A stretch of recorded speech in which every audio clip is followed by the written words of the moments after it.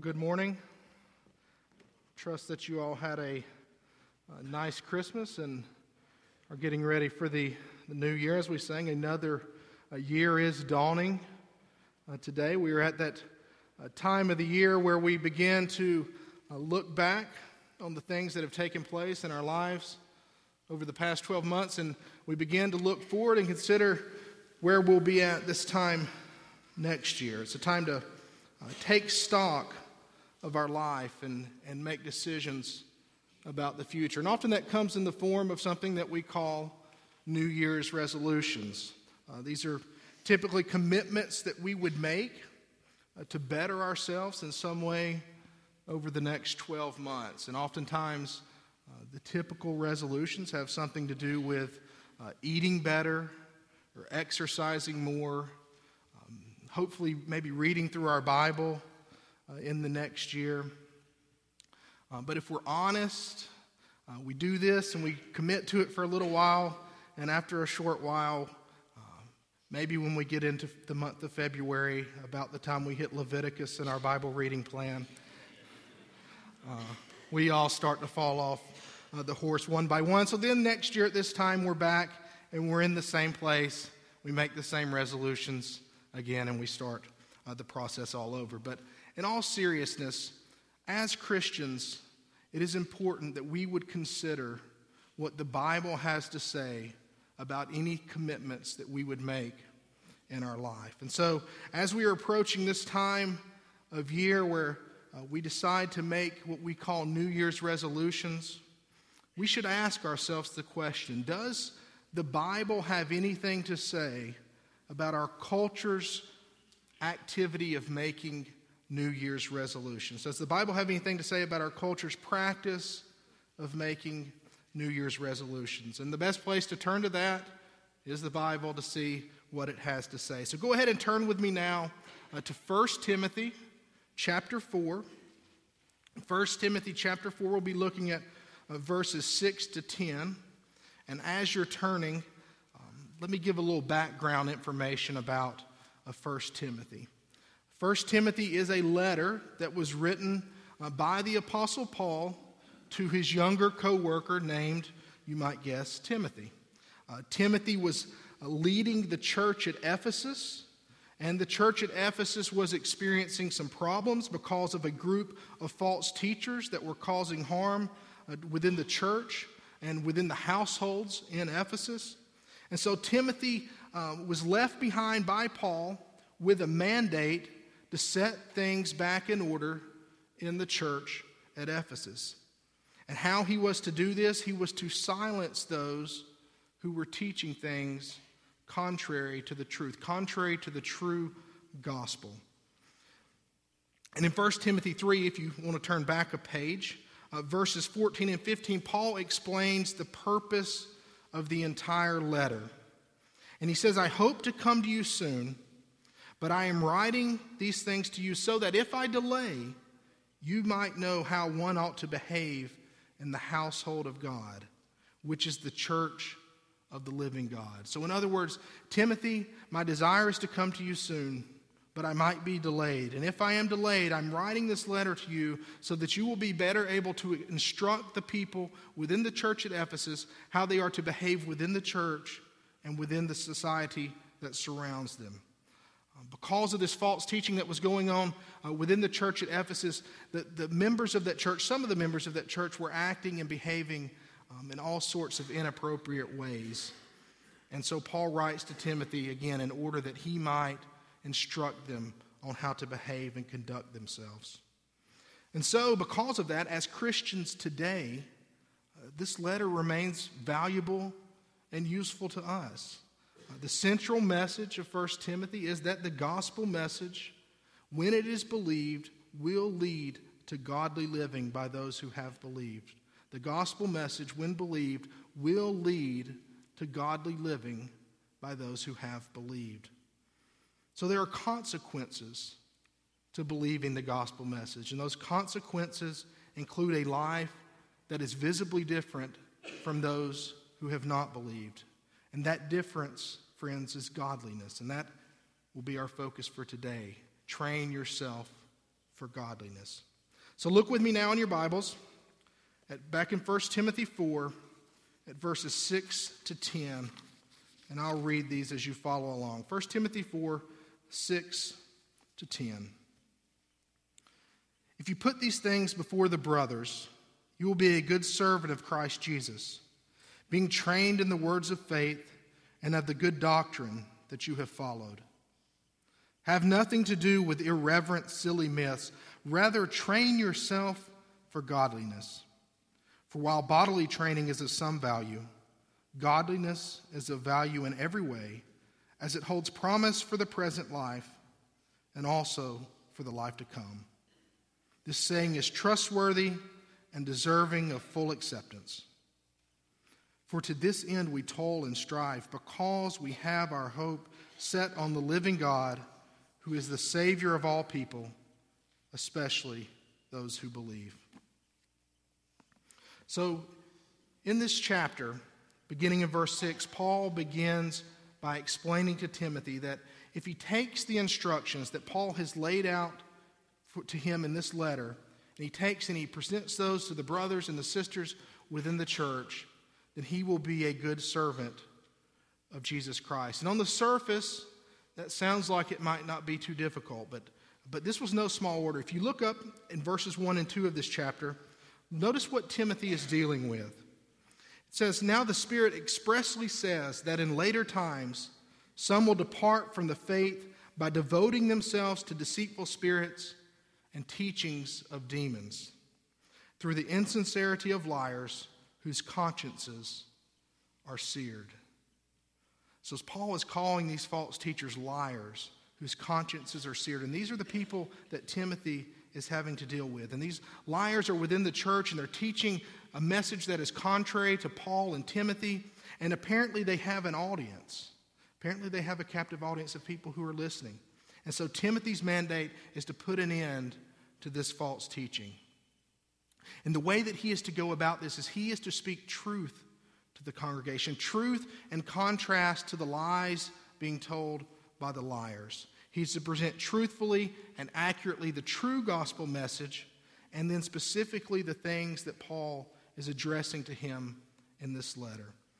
And we see in verse 6 that Timothy has been trained, or maybe some of your Bibles say nourished, and that's probably even a better word, nourished in the words of faith and good doctrine. He had been nourished in Scripture and taught the doctrine and the theology behind the Scripture. And now Paul is giving Timothy this mandate to pass on the things that he had learned so well. He is to teach these things again so that those within the church would know how to behave, and the church would be protected, and people would start believing and acting as they should. Paul knows that right doctrine leads to right living. Right doctrine leads to right living. And that's what Paul is after. This is why he leaves Timothy in Ephesus to deal with these problems, to lead this struggling church back away from these false teachers to sound teaching that he knows will lead the people back to right living and a right witness in the community. That is his mandate. This church is in turmoil. Not just the church, but many households are in the church are within turmoil. People are bickering and arguing within households. The worship of the church is disrupted. Some in the church have strayed from the faith. And Paul knows that it is important for Timothy and for the others to remain committed to the true gospel message, not only for the sake of their faith, but for the sake of their witness to the people around them. So now, in the first part of verse 7, we see some things about this false teaching. First, he calls the false teaching irreverent. Another word for irreverent would be ungodly.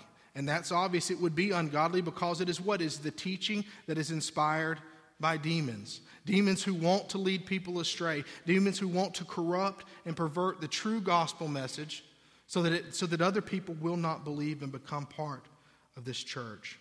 Additionally, he calls the teaching nothing but a bunch of silly myths, or literally old wives' tales is the literal translation of that word. Now, we all know what an old wives' tale is. One example I thought of is when Laura was pregnant, she had really bad heartburn. And Laura's mother, who happens to be here today, was convinced and would have taken an oath before Congress that that meant the baby was going to have hair when she was born. She did have hair when she was born, so maybe she was right. But I don't really know where these types of things come from, but we know what an old wives' tale is. It's these things that spread. I'm not calling you old either, but that is an old wives' tale. Now, the point to all this is Paul sees this stuff that's going on that Timothy has to deal with as simply foolishness. It's just some type of something that is speculation pulled out of thin air. It has no real basis to it. Much like heartburn, meaning that a baby is going to have a head full of hair, this false teaching, it doesn't really have any basis to it at all. It's sort of silly.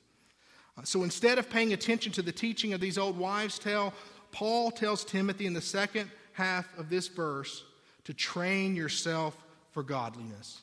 Now this is getting to the main emphasis of the sermon for today. Train yourself for godliness. The word used here for train, it's an interesting word. It's the word that we get our English word gymnasium from. The Greek word is gymnazo, and you can hear in there gymnasium, gymnazo. And the gymnasium, much like today, we are very interested in sports and athletics. The gymnasium in Paul's day in the Greco-Roman world, it was a big deal.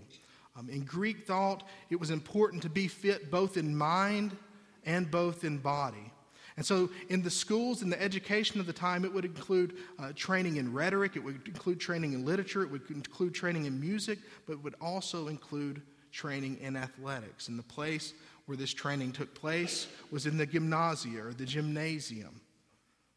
And the athletic games and competitions, because they were such a huge part of this culture, it's common for us to see in the Bible, Paul will use illustrations that are akin to athletic events. Things like running in a marathon or a stadium race. Paul speaks of boxing. He uses all sorts of different athletic references in his teaching. And so here he makes a comparison between bodily training and spiritual training.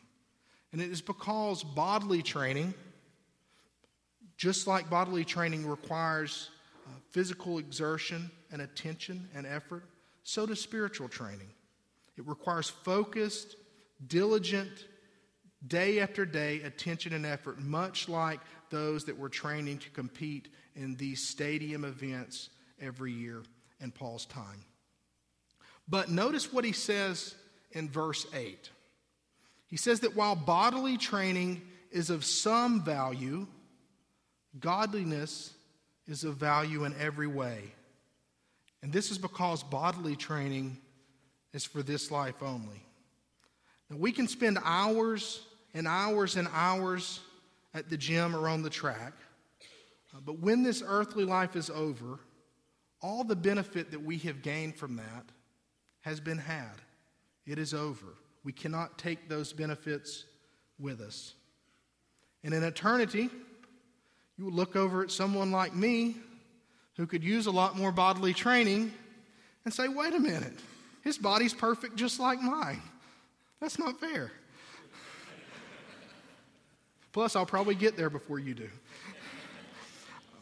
But going back to the question I asked at the beginning of my sermon, does the Bible have anything to say about our culture's practice of making New Year's resolutions?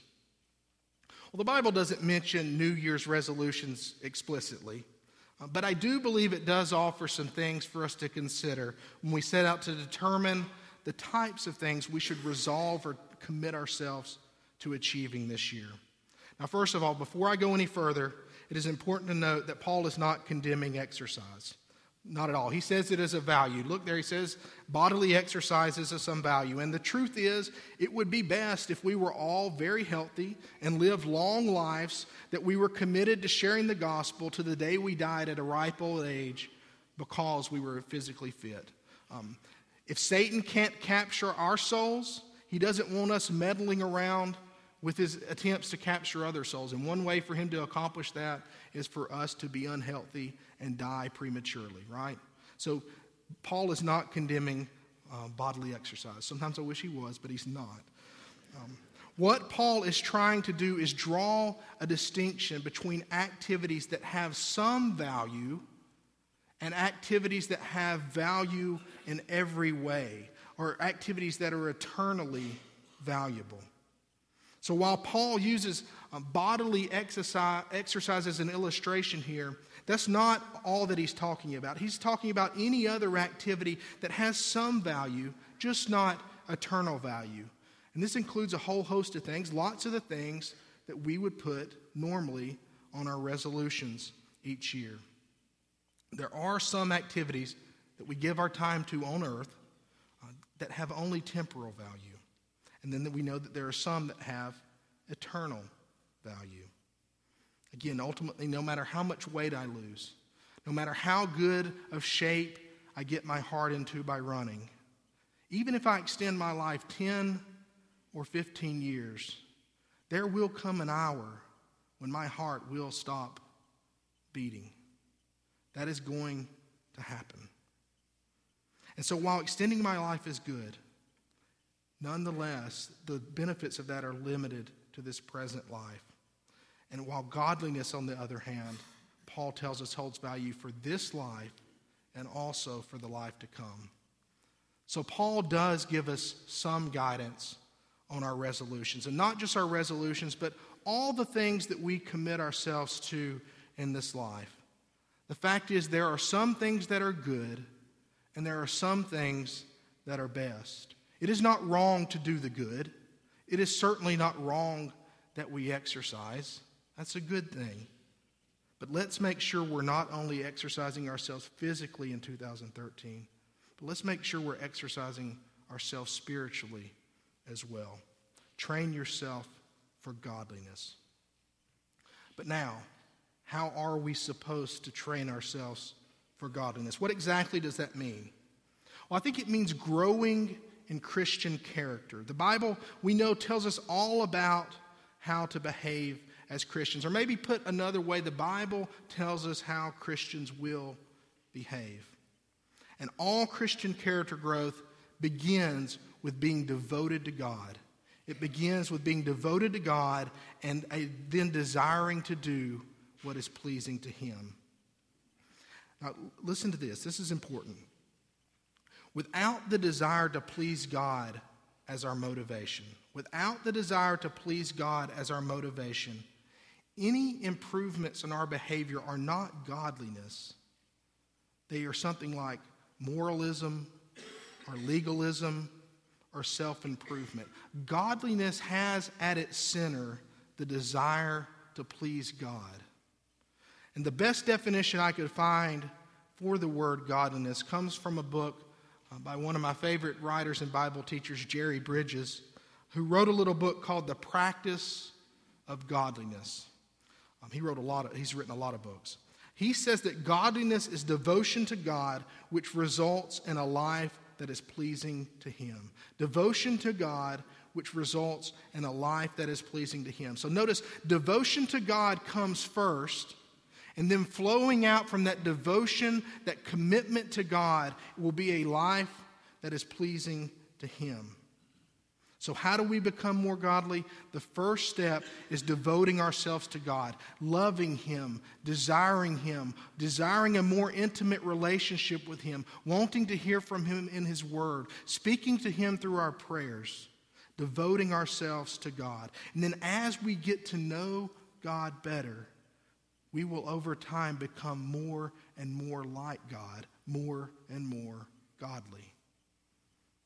But also, we become more godly by being more godly. We become more godly by practicing godliness. We are to actively pursue it. Like the athlete who practices running, jumping, and throwing, we as Christians are to practice love and humility and patience and so forth. Toddlers learn to walk by walking. Children learn to speak by speaking. Musicians learn to be better musicians by playing music. Football players learn to be better football players by playing football. Doctors become better doctors by practicing medicine. Preachers become better preachers, hopefully by preaching. In other words, we cannot become more godly simply by knowing how to be more godly. It is something that we have to practice. And although God gets all the credit for any progress that we make, we in some way have to participate and cooperate with the Holy Spirit in this endeavor. We can't just sit back as passive recipients as God pours out more godliness upon us. Paul says to Timothy what in this verse? Train who? Train yourself for godliness. It is not be trained in godliness. It is not passive. Train yourself is an imperative. It is a command. So we have a role to play. There's a cooperation between us and the Holy Spirit. And how all that works out, I don't know. I cannot tell you. But in some way, the Holy Spirit does the work, and we do the work too. We struggle, we strive, but it is in God's strength that we do the struggling, so He gets the credit. Many of the things about the Christian faith are a great mystery, and I think this is one of them. But when Paul says train yourself, he means that we have to practice the things that we learn in Scripture. Again, right doctrine leads to right living. And the place where we learn right doctrine is in the Bible. The role of the Bible in the Christian life can never, ever, ever, ever be overstated. It plays the most prominent role in our growth toward godliness. And that is because in the Bible, it is where we learn what is pleasing to God. It is in the Bible where we learn what it means to be godly, which includes both the fear of God and the love of others. If you remember last week, Chris preached a wonderful sermon on Philippians 2. And in Philippians 2, it is a passage where we are told to look at the example of Jesus Christ, who being God himself demonstrated perfectly what it meant to be godly. Who better to demonstrate what it means to be godly than God in the flesh? But in Philippians 2, we are told in verses 6 and 7 that though Jesus existed in the form of God, and he had equal status with God, that he emptied himself and he took on the form of a servant. He became a humble baby who would grow up to be a humble man who would die a shameful and humble death on a cross. And Paul tells us in Philippians 2 to have this same mindset as we go through life. He tells us to do nothing from selfish ambition or conceit. He tells us in humility to count others as more significant than ourselves. He tells us not only to look out for our own interests, but for the care and the concern of others. And no one in history has done this better than our Savior, Jesus Christ. There is no greater humbling in history than God stepping off of his throne, coming down to the earth, and being laid in a manger by hands that he created, only to grow up later to be hung on a cross by another set of hands that he created. And this is the mindset that we are to assume for ourselves as Christians who are training ourselves for godliness. I saw a quote last week from one of my former professors, Douglas Webster. Dr. Webster said that the Son of God, became the Son of Man so that sons of men might become sons of God. The Son of God became the Son of Man so that sons of men might become the sons of God. Jesus, God the Son, willingly took the form of a servant, of a man, so that we might become like him, namely children of God. And yet so often we do not look like him. So often I do not put others in front of myself, do not hold others as more significant than myself. And I suspect the same is true for many of you. And so we need to train ourselves for godliness, and that means learning from the Bible and then practicing what we learn. We become more godly again by being more godly. We learn by doing over and over again till it becomes second nature. Like any athlete, a football player who practices all week long, week after week, so that when Saturday arrives, he is ready to really perform on the field, to perform when it counts. We as Christians must practice godliness every day with the same intensity, so that when game day arrives for us, and when we really need to display our godliness, it is second nature to us. We are to exercise godliness with the purpose of being more godly. So it's not only knowing what it means to be godly, it's being practiced up at doing it. I mentioned earlier that Paul's primary purpose for writing this letter to Timothy was so that if he was delayed in coming, that Timothy might be better able to communicate how the people within the church ought to behave. So much of the content of 1 Timothy provides instruction on how to be godly. And so we as Christians can use this instruction today as we are trying to train ourselves for godliness. But this is not true only for Paul's letter to Timothy, but for all of Scripture. If you turn over with me just a couple of pages to 2 Timothy 3, look at verses 16 and 17 to see what Paul says about Scripture. 2 Timothy 3, 16 to 17.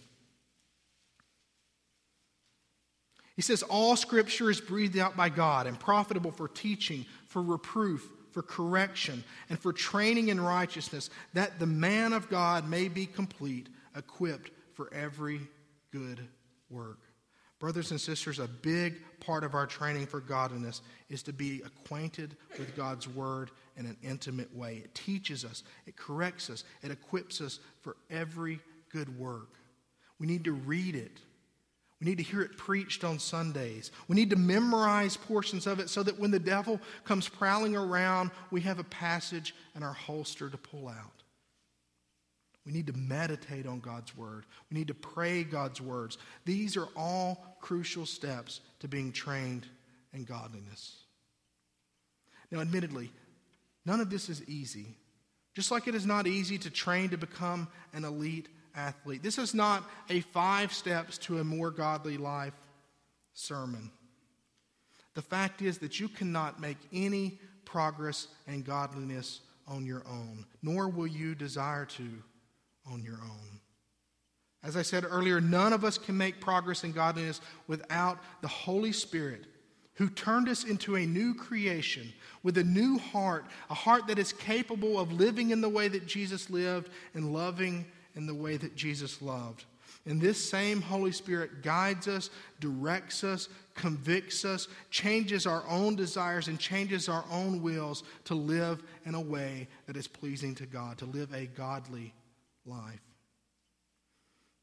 Brothers and sisters, if you want to grow in godliness, first devote yourself to God completely, and then consume His word voraciously.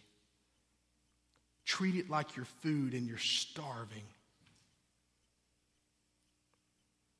When you do so, the Holy Spirit, He will take and He will chisel that Scripture on your heart in such a way that it becomes a part of you and you will be more godly. And it's not magic. It's not magic. All Christians know that being godly is hard work. Just like the things that an athlete goes through to win his or her competition, we must have the same level of commitment as we pursue godliness. It takes work. It takes effort. But it's not work to earn our salvation. Jesus Christ already did that work. But it is working to become more like the one who saved us. And in verse 10, we see that it is important work. In verse 10, we see just how important it is. Paul says that it is to this end, to the end that other individuals pursue and train themselves in godliness, that he and Timothy toil and strive. He wants them to take hold of godliness and take hold of the value that it contains, a value far superior to any temporal, physical exercise. The word Paul uses in verse 10 for striving or struggling is the Greek word agnonizomai, which you can hear agony in that word. It is a struggle. It is an agonizing struggle. Paul uses this word later in 1 Timothy when he urges Timothy to fight the good fight of faith. He says, I have fought the good fight of faith, and I have finished the race. He tells Timothy to do the same. Paul is agonizing over seeing others become more godly. And the fact that Paul is struggling in this way and so willing to do it tells us how important it is. It is evidence to us of how important Paul sees us training ourselves for godliness. It is really important that we progress in our faith after our initial profession of faith. But we must be willing to make the effort. We must be willing to take the time and commit ourselves to the lifelong endeavor of training ourselves for godliness.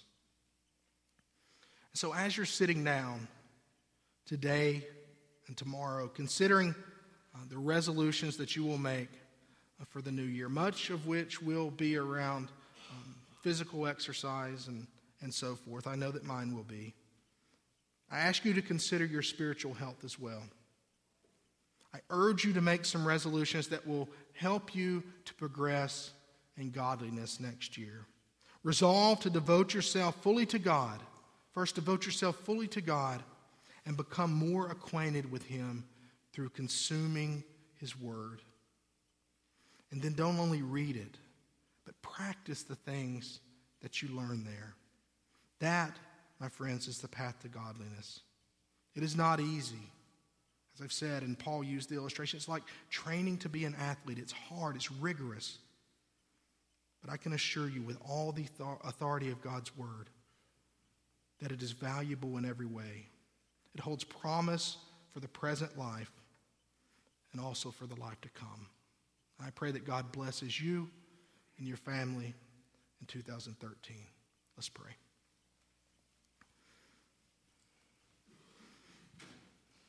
Gracious Father in heaven, we thank you for your word.